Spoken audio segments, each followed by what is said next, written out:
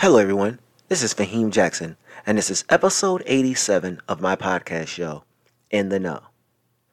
This podcast is aimed at trying to guide people through the world with a variety of topics. I am also using this platform to ask questions and try my best to answer these questions with my viewpoints of the world around me. The following episode introduction speech is for the topic of today, and that introduction speech is regarding, is heaven or hell a real place?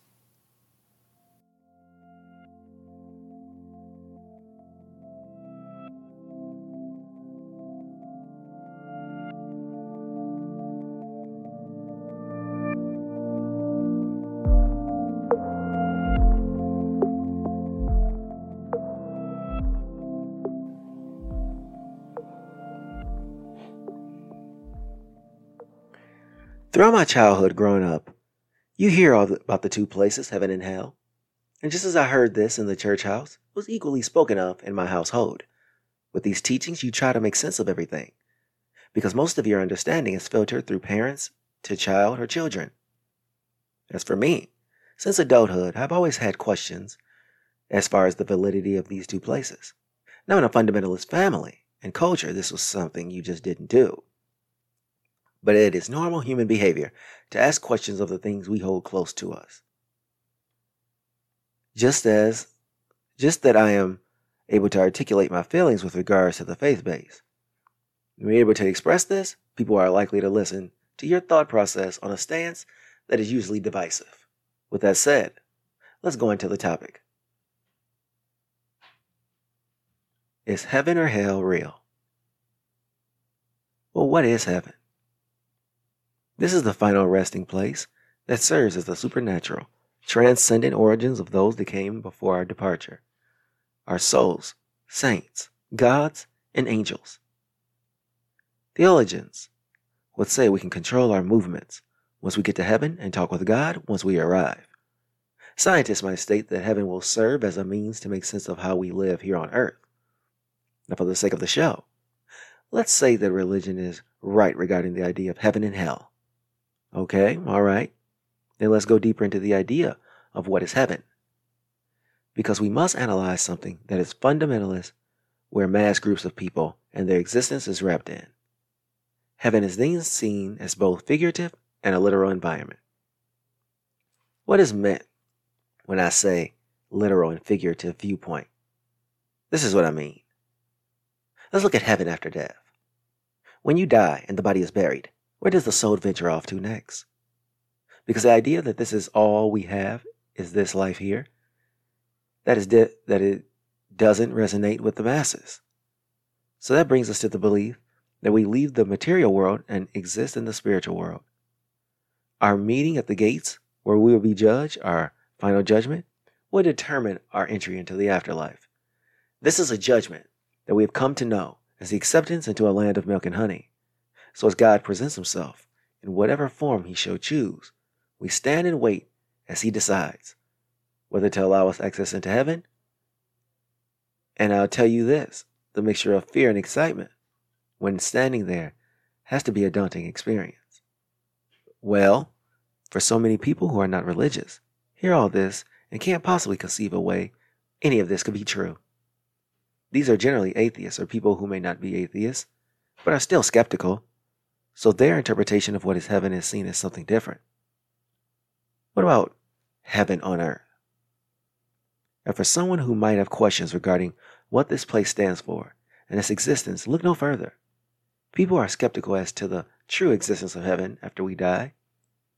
For the people who fall into this category, I see them as the ones that look at any type of heaven being right here on earth.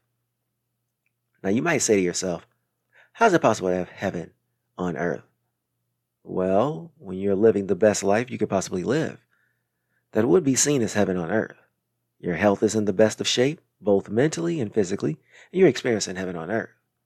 When your financial present and projected future is in good standing, here is yet another reason to believe in heaven on earth.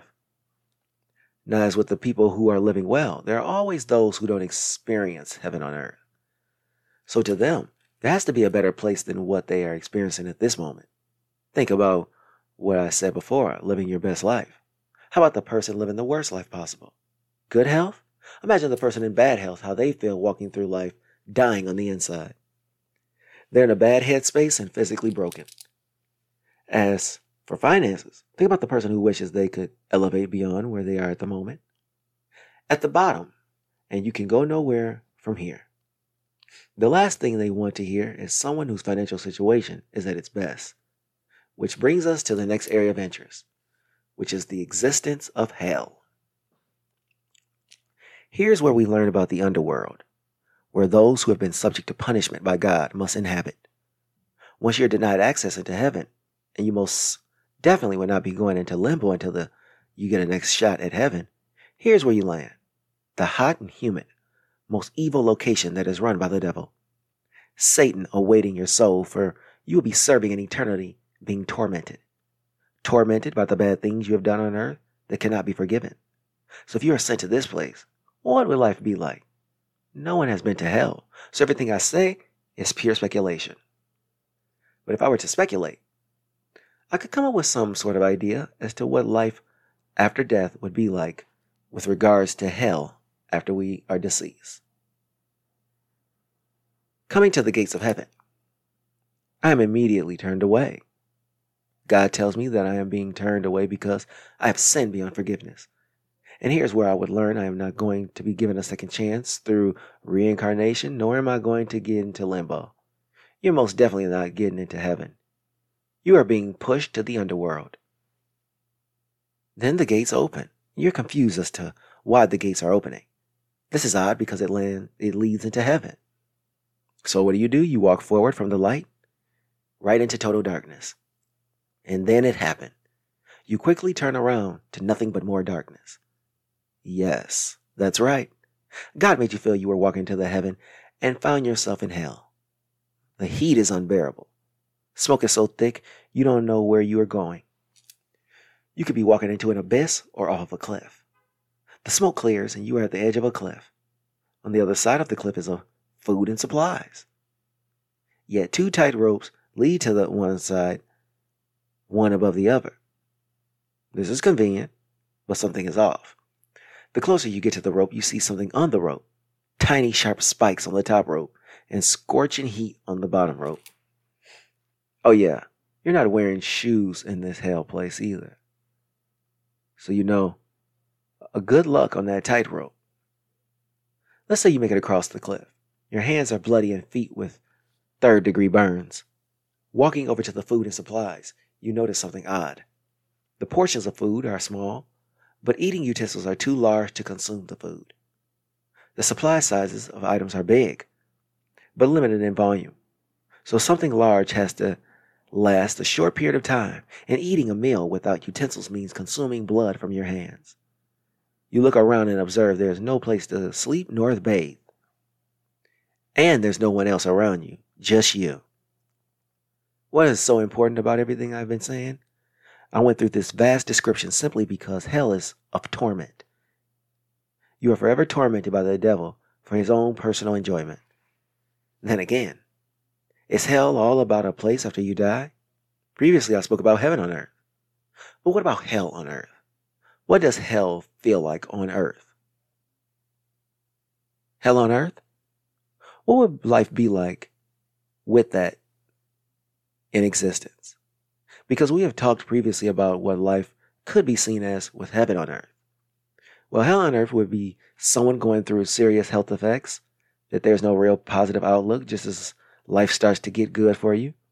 Another view of hell on earth would be losing a job, then a car breaks down, and without income facing homelessness while losing your significant other.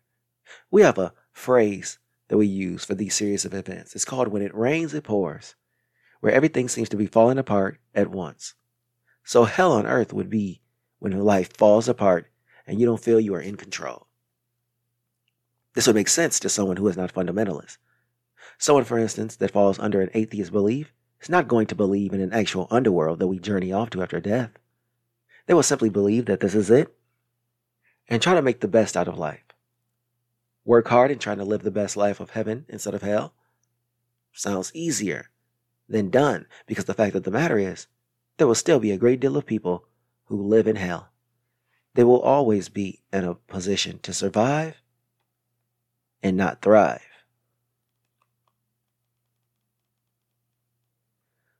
What are some believer views? For so many of those that believe in the fundamental viewpoint that we go to either hell or hell, heaven or hell, this topic can be quite touchy. No one wants to go to hell, but not everyone will get a ticket into heaven.